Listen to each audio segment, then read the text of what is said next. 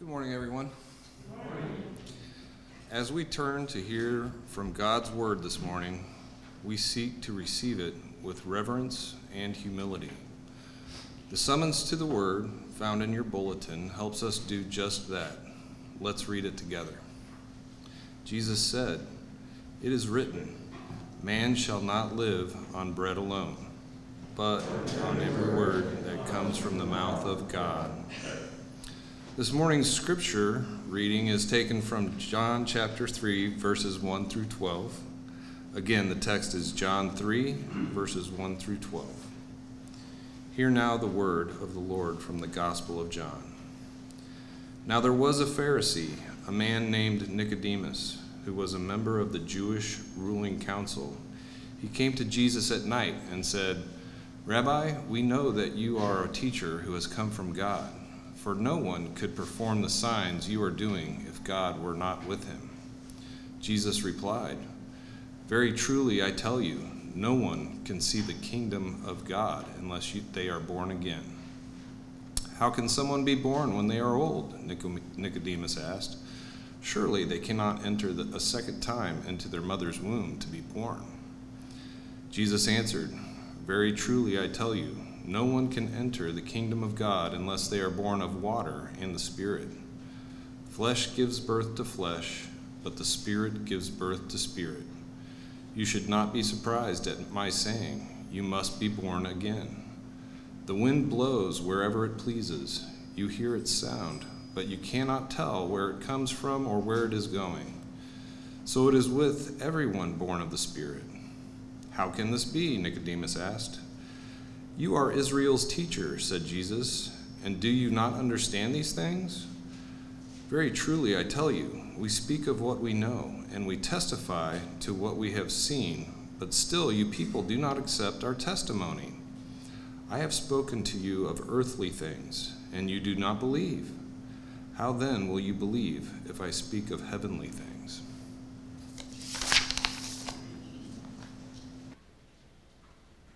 Thank you so much, Eric. Let's bow our heads in prayer. Heavenly Father, we truly believe that apart from your Holy Spirit that we cannot see. Father, as was just sung, Holy Spirit, there are things that you and you alone can do.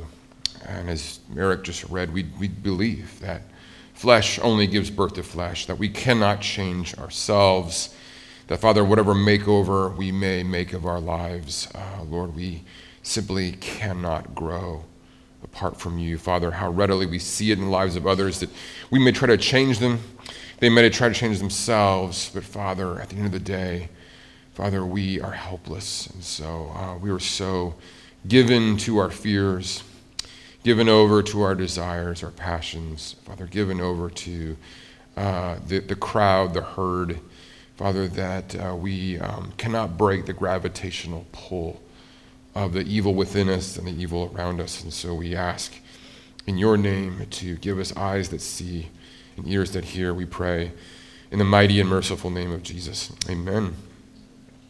Well, the story I'm about to tell you is a story that is about me, but I do not know because I was 3 years old.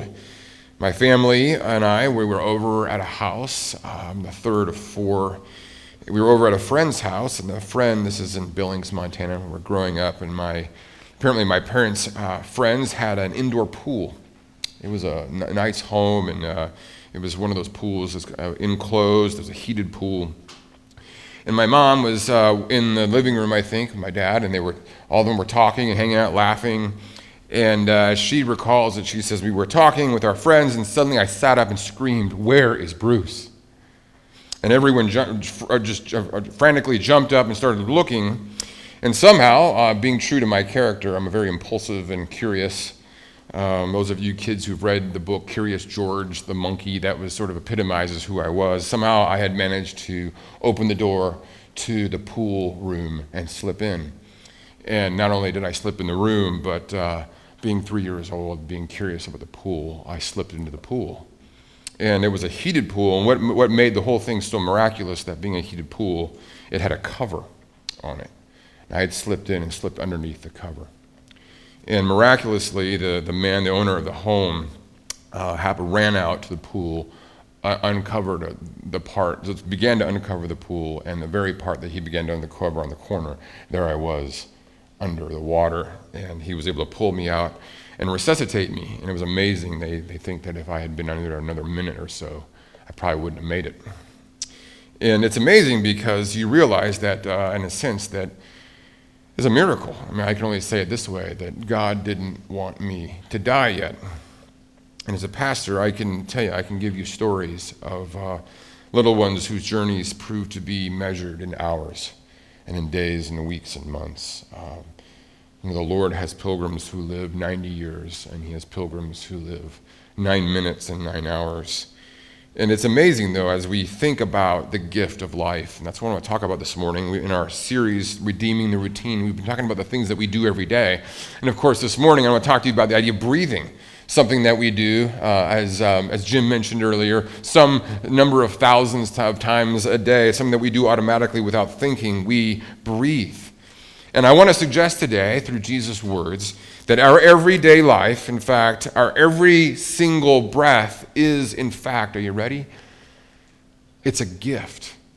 That every breath we have, that all of life is a gift. And even more importantly, not only is everyday life a gift, but eternal life is a gift.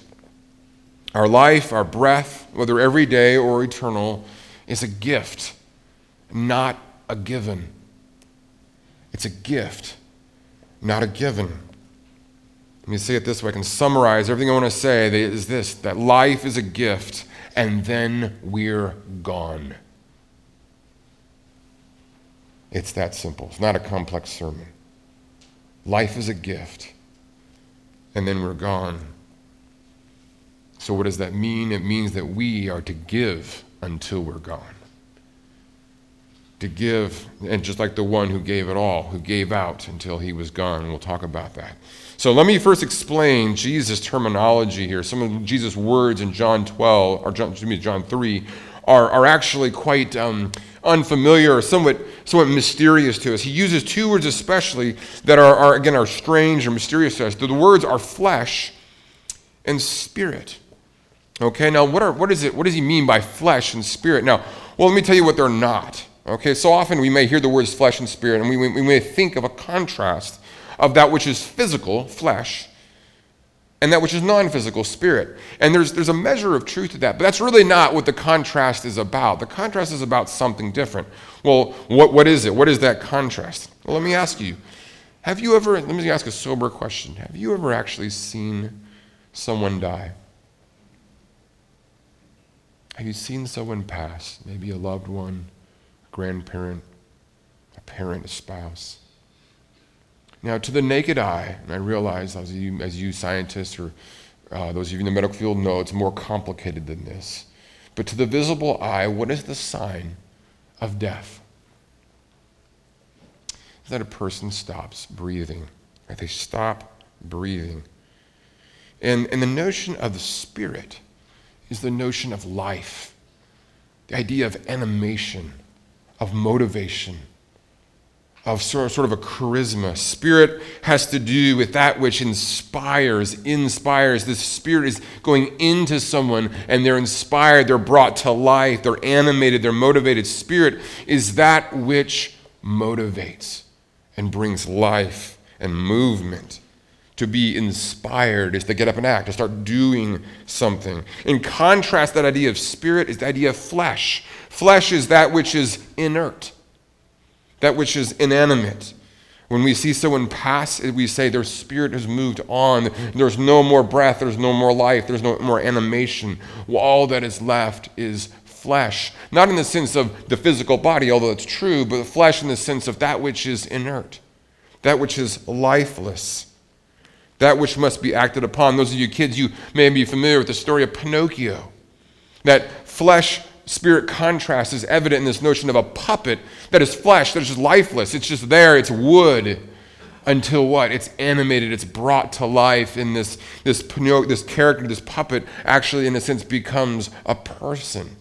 So the contrast of flesh and spirit is the contrast not of physical versus somehow immaterial, material versus immaterial, but a contrast of that which is lifeless or inanimate and that which animates, that which inspires, that which motivates. In fact, we see this a number of times in the Old Testament. And it's important to say that the language, the words used both in Hebrew and in Greek for these terms have a number of different translations. It's important to know that, for example, in our present text here, Jesus will talk about flesh, or he'll talk about the spirit, but then he'll also talk about the wind. And those terms are actually the same terms in Greek. The Greek word pneuma can be translated breath, can be translated spirit, can be translated wind. It's this whole notion of an animating force.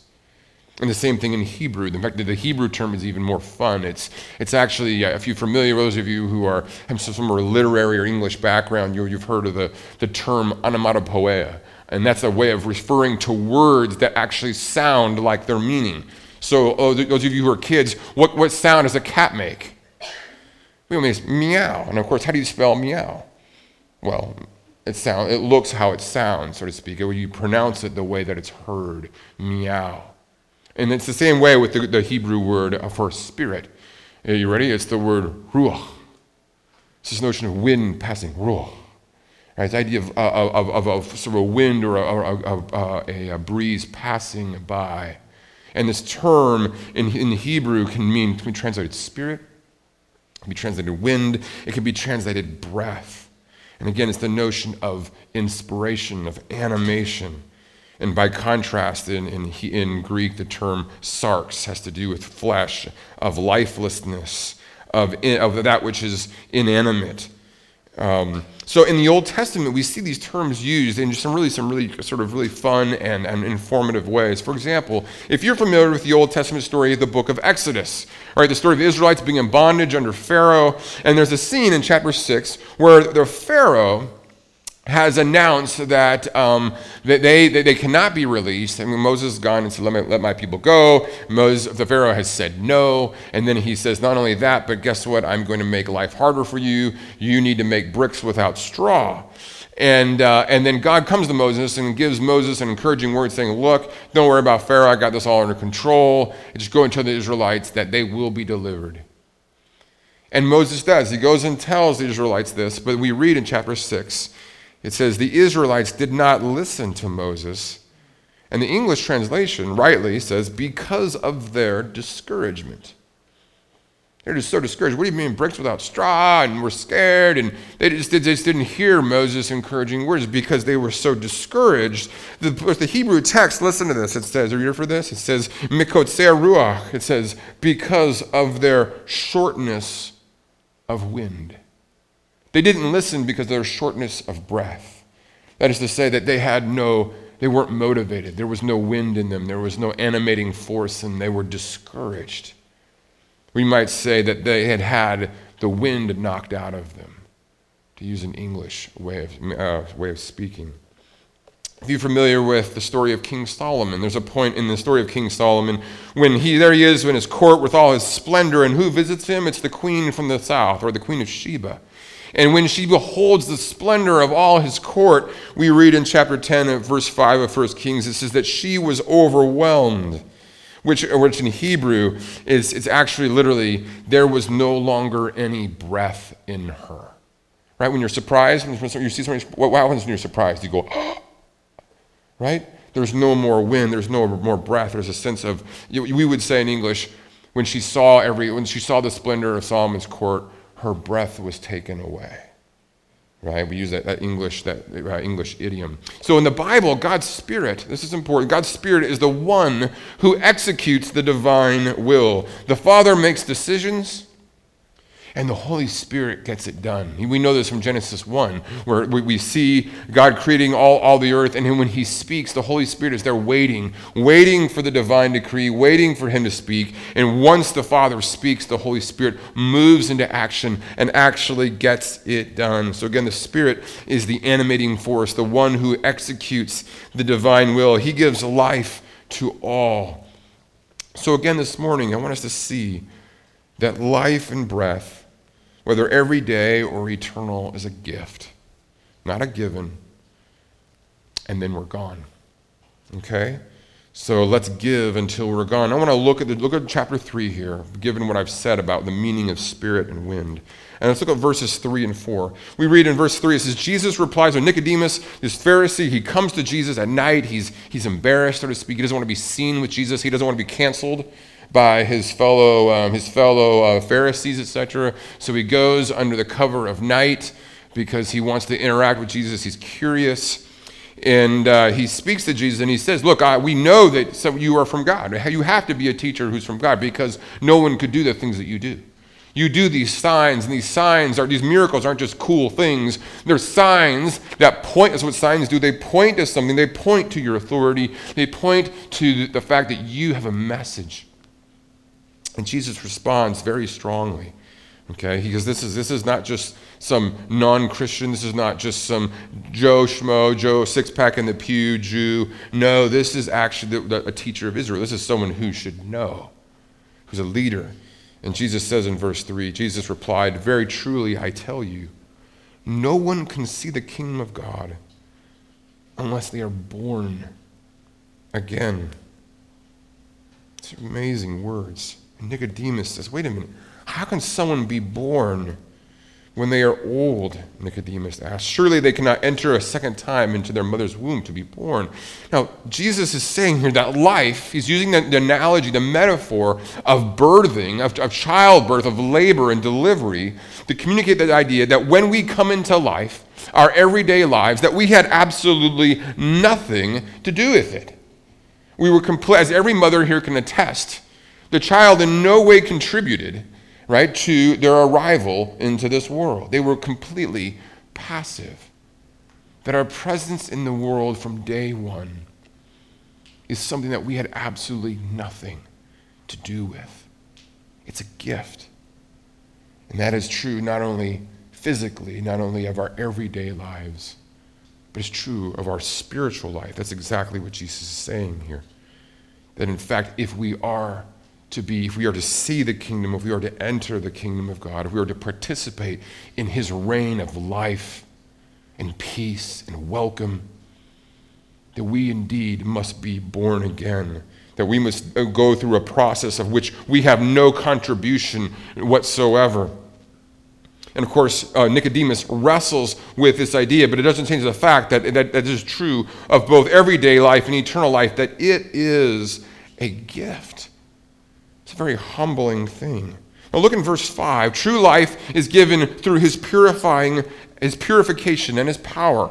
Look at this notion. Jesus answered, very truly I tell you, no one can enter the kingdom of God unless they are born of water and spirit. What does that mean? Well, again, the Old Testament verbiage, or Old Testament imagery, especially from Ezekiel, the notion of water, as we've talked about several weeks ago, the notion of water is this notion of what?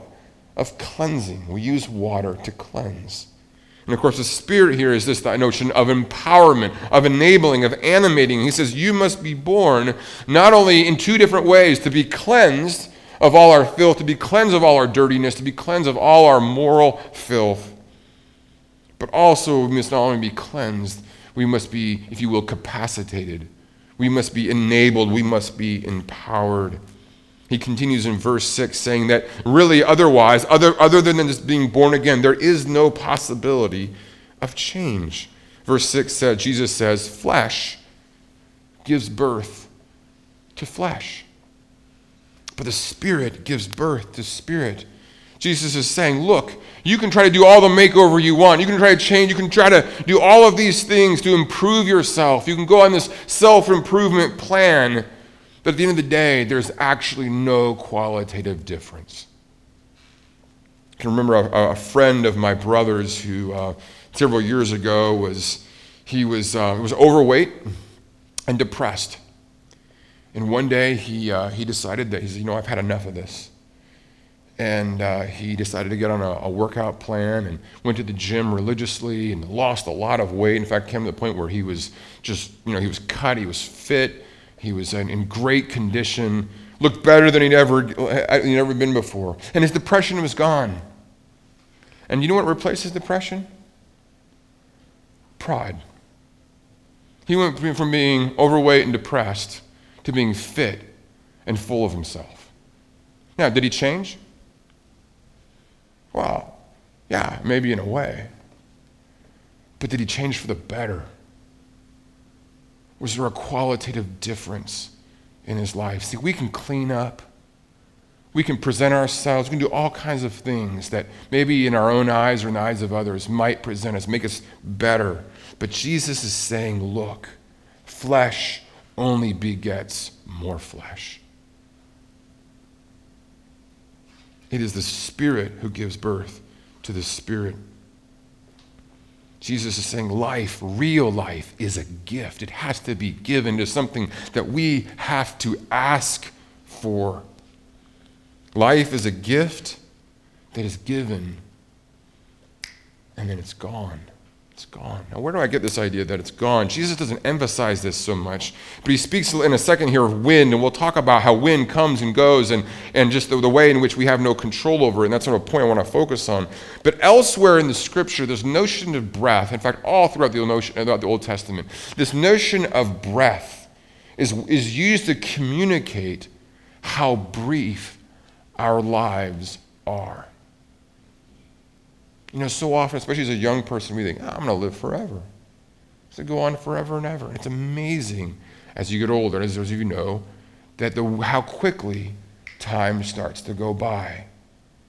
And again, especially in the Psalms, we hear these words that our lives are but a breath.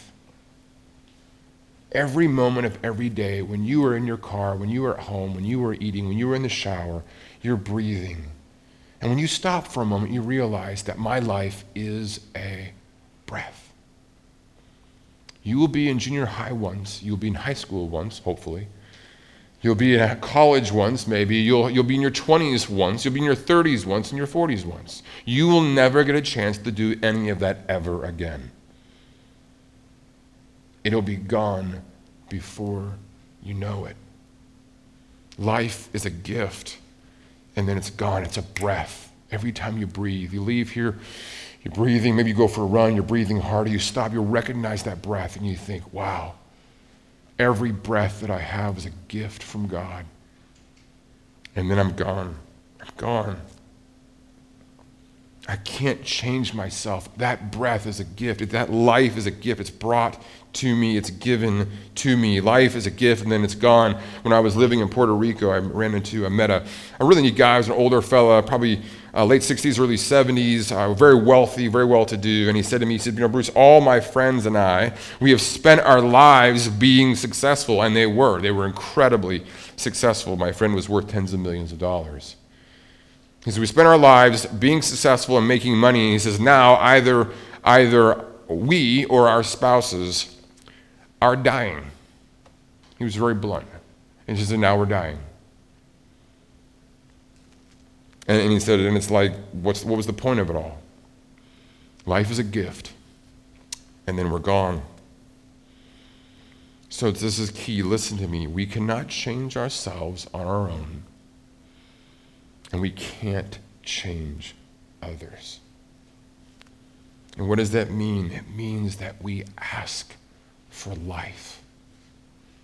Have you asked the one who is your creator, the one who gives you life and breath every single day? Have you asked him for eternal life? Have you thanked him for the life and breath that we have every single day? Now, I want to ask this question. Well, actually, let me turn to verses 7 and 8 before we do. Jesus says here in verses 7, he emphasizes the notion of the absolute authority and independence of the Holy Spirit's work. Verse 7, he says, you should not be surprised at my saying, you must be born again. Listen to this, verse 8, the wind blows. Understand the wind is that the word wind is the same as the word spirit, pneuma, right? He says, you must be born of the pneuma. You must be born of the Spirit. Pneuma gives birth to pneuma. Spirit gives birth to the Spirit. Then in verse 8 he says, the pneuma blows wherever it pleases. He's speaking of the Holy Spirit. The wind blows wherever it pleases. Not where you please, not where I please. The Holy Spirit blows where he pleases. He goes where he wants to go. You hear its sound, but you cannot tell where it comes from or where it is going. So it is with everyone born of the Spirit. Jesus is saying that God's Spirit is sovereign, that he is the Lord of life, and that he gives life to whomever he desires. And he's saying to Nicodemus, all you got to do is ask. But don't think that somehow you're in. You're Israel's teacher, you got all these credentials. Don't just think that somehow you go to church every day. Don't just think that because you know the language, you know the book, you know what to say, you know the right words. Don't just think that somehow you're in. No, there needs to be an asking. There needs to be a recognition that, you know what, for all my own abilities, for all that I have, there's nothing I've got to offer. There's nothing that I can do to contribute to new life, to new birth. I have about as much say in the second birth as I did in my first birth. And what I think is so amazing about Jesus' words here and his metaphor of wind, I don't know if you get a chance, but maybe this summer or this fall, I haven't read the whole book. I've only read a chapter from the book. But there's a book by a woman. I don't know how to pronounce her name. Her last name is French, I think. I don't know how to pronounce it. It looks like Jeanne. Her name looks like Jeanne Deblis, or Deblis. And she wrote a book called Wind, How the Flow of Air Has Shaped Life, Myth, and Land. And one of the chapters is all about, it's sort of covering at a very basic, popular level, the science of the jet streams. And it basically shows how what seems so random and unpredictable and chaotic to us, this thing called wind that we can't control, that blows, as Jesus says, it blows wherever it pleases. You hear its sound, but you can't tell where it comes from or where it's going. You think, what a just crazy situation. And so often that's how we think of the Holy Spirit, right? You look at the church, you look at the situation, what is going on? You can't see the rhyme, the reason of how God is at work in our lives and in other people's lives. And yet in this chapter, it's so beautiful. She says, what we think to the naked eye is chaos. The wind is just kind of doing whatever it wants to do. She shows how the jet streams and how the various winds are governing and maintaining life throughout the whole planet. It's incredible. It's amazing how these winds are spreading seeds. They're doing all kinds of life-giving things. What seems to us is completely random and completely undiscernible, that actually God, through the wind, is actually sustaining life every single day on his planet. And he's doing the same not only with the wind, he's doing it with his Holy Spirit. So my question for you is this. Again, have you asked for the Spirit of life to enter? Do you believe that apart from his Holy Spirit, you are flesh, you are inert, you are lifeless? You cannot love, you cannot give, you cannot sacrifice, you cannot do the things that are truly beautiful apart from his Holy Spirit. Now let me ask you, I'm going to ask this question. What are the signs of the Holy Spirit? What are the signs of God's Spirit, the presence of his Spirit in our life? If I could boil it down to a single word, it would be this. We know God's Spirit is in our lives because something called conviction. Conviction. And I mean that in two ways.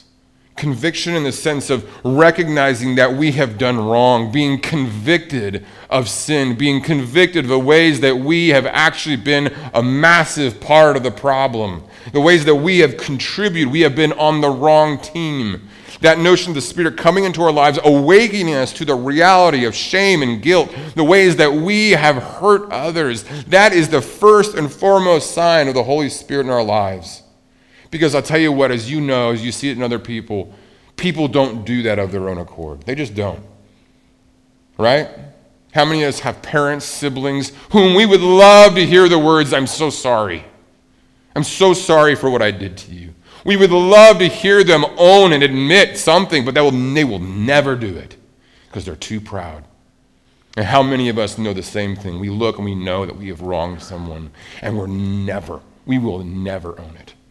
Because we're too proud. Because it's impossible. Because flesh gives birth. The flesh does not confess. Flesh does not become weak. Flesh pretends to be this thing of just, oh, look at me go, and it lives a lie. The first sign of the Holy Spirit is conviction. Conviction of sin. But it's not just conviction of sin. It's conviction in a sense of confidence. Conviction in the sense of, this is why I believe, and I will stand here all by myself, and I will do the right thing. Conviction is a confidence in the face of a world that is ready to cancel me and say, I'm going to stand with Jesus Christ. I'm going to stand for love. I'm going to stand for what is just. I'm going to stand for what is right. I don't care if you crucify me. They crucified my Lord. What is the sign of the Holy Spirit in our lives? Conviction. A conviction that leads to confession. A confession or a conviction that leads to radical course correction. In Luke 3, John the Baptist is preaching, and God's people, or the people of God, are convicted. You know what they say? They say, what should we do? When's the last time you asked that of Scripture, of Jesus? I'm so busy doing this, and this, got this thing going on, this thing going on. When's the last time you actually said, no, what should I do? Man, I'm so wrong, so selfish. And you seek counsel. That's really the second beautiful sign of the Spirit, is that not only are you convicted, but you crave counsel, you crave correction. You're correctable. People can actually come in and say, oh, wait, you know what, time out. Actually, yeah, I'm not sure this is so good. And you're like, thank you so much. Thank you. I was totally blind to that. I need that. You actually invite counsel into your life. You find brothers and sisters in the Lord who you know, who are going to love you enough to say, hey, guess what? You see that? You got something, like you're at dinner and like you're eating along and something, and something's in your teeth and everyone knows it except for you. You're the real friend, somebody who pulls you aside, hey, you got something right there in your teeth, right? They're actually honest with you to tell you that you have problems. And you want that. You receive that because you have God's Spirit in you. You have conviction, but you also have a craving for counsel, a craving for correction. And finally, God's Spirit comes, whereas the sign of His Spirit is when we have, listen to this, a carefree concern for others. A carefree concern for others. We're like, I don't care about myself. I just care about them. And in fact, it's a carefree concern that is willing to come at great cost. In Philippians 1, Paul, just so beautiful, Philippians 1, Paul demonstrates this. He talks about his joy. Here's a man writing from prison. He says, listen to these words. He says, yes, and I will continue to rejoice, for I know that through your prayers and the help given by the Spirit of Jesus Christ, he says, I will in no way be ashamed. I'm not going to be ashamed of being in prison. He says, my only desire is that whether by life or by death, Christ would be exalted in me. He says, for to live is Christ and to die is gain. Now that is the sign of the Holy Spirit. Dying, not a problem. See how carefree Paul is? Unafraid. He says, all I want to do is care for you, Philippians.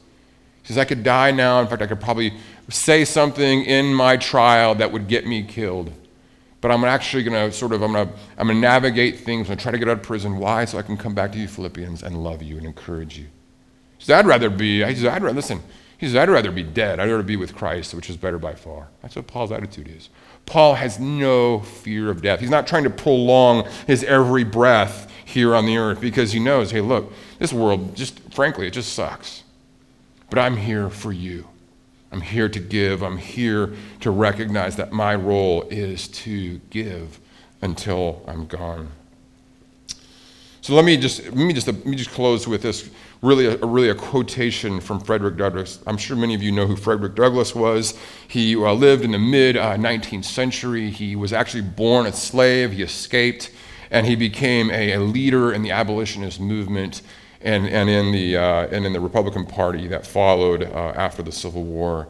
He was quite the amazing orator. And he shares in his autobiography, he shares his story of conversion. And especially those of you who are kids, but all of you to listen to these words, because here is undeniable evidence of the work of the Holy Spirit in someone's life. When God breathes the breath of life in us, this is what happens. He was 13 years old. He says, quote, I was not more than 13 years old when, in my loneliness and destitution, I longed for someone to whom I could go. someone to whom I could go as to a father and a protector. The preaching of a white Methodist minister named Hanson was the means of causing me to feel that in God I had such a friend. He thought that all men, great and small, enslaved or free, were sinners in the sight of God, that they were by nature rebels against his government, and that they must repent of their sins and be reconciled to God through Christ. I cannot say that I had a very distinct notion of what was required of me, but one thing I did know well: I was wretched and had no means of making myself otherwise. I consulted a good old colored man named Charles Lawson, and in tones of holy affection, he told me to pray and to cast all my care upon God. This I sought to do, and though for weeks I was a poor, broken-hearted mourner traveling through doubts and fears, I finally found my burden lightened and my heart relieved. I loved all mankind, slaveholders not excepted, though I abhorred slavery more than ever. I saw the world in a new light, and my great concern was to have everybody converted. My desire to learn increased, and especially did I want a thorough acquaintance with the contents of the Bible. What a beautiful story of a man born again, a man given the breath of life. Let me close with this. Let me ask you a few questions. Are you asking for help? Are you asking for his Holy Spirit? Listen to Jesus' promise in Luke 11. Jesus says, "How many of you fathers, if your child asks you for bread, will give him a stone? If he asks you for a fish, will give him a scorpion? If you who fathers, you parents, if you who are evil know how to give good gifts to your children, will he, our heavenly Father, not also give his Holy Spirit to those who ask him?" Do you ask him for his Spirit, a spirit of power, a spirit of conviction, a spirit of capacity, a spirit of wisdom? Do you ask him for his Holy Spirit? So are you asking for help? Second, are you ending the hubris in your life, the sense of a self-made, the sense of, hey, I do this all on my own? Are you recognizing how all of life is a gift? In 1 Corinthians 4, Paul challenges the arrogant Corinthians. He says, what do you have that you did not first receive? Every morning, we should be asking that question. Look in the mirror and say, what do I have that I did not first receive? I mean, everything I've got is a gift. Everything I've got. So I've got a degree. How'd you get the degree? Well, I went to school. I worked hard. Well, where'd you get the work ethic? Where'd you get the money to pay for it? Who got you there? Right? Everything, all of life is a gift. So are we asking for help? Are we ending the hubris, the arrogance in our lives? We're recognizing all of life is a gift. And finally, listen to me soberly. Are you actually going to hell? Do you have his Holy Spirit in you? Are you born again? Jesus says so soberingly, Matthew 7, listen to these words. Many will say to me on that day, Lord, Lord, did I not prophesy in your name? Did I not do wonders in your name? Did I not teach and do all manner of great things in your name? And truly I will say to them, away from me, I never knew you.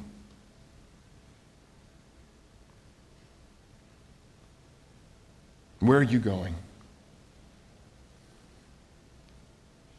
Jesus offers you life, abundant life, regardless of what you had. It doesn't matter anything that you have done. Isn't that amazing? It's so scandalous.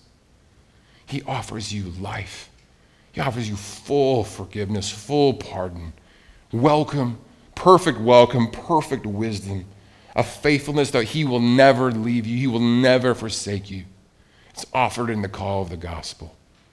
Will you surrender? Will you ask him? Say, look, I can't do this on my own. I need to be born again. Will you hear Jesus' words this morning? Let's pray together. Heavenly Father, how humbling it is to hear that despite all our efforts, we can't change ourselves. I can't become someone different. I can't stop wanting the things I want. I can't stop fearing the things I fear. I can't stop hating the people I hate. I can't stop manipulating. I can't stop the constant self-aggrandizement, the way that I show the world, put on a mask, not just a mask for a pandemic, but a mask to show the world that I am different from who I am. Lord, I can't stop. We can't stop. Flesh just gives birth to flesh. Lord, it's just so futile. So we ask that you would send your Holy Spirit. Save us from our futility. Save us from our folly.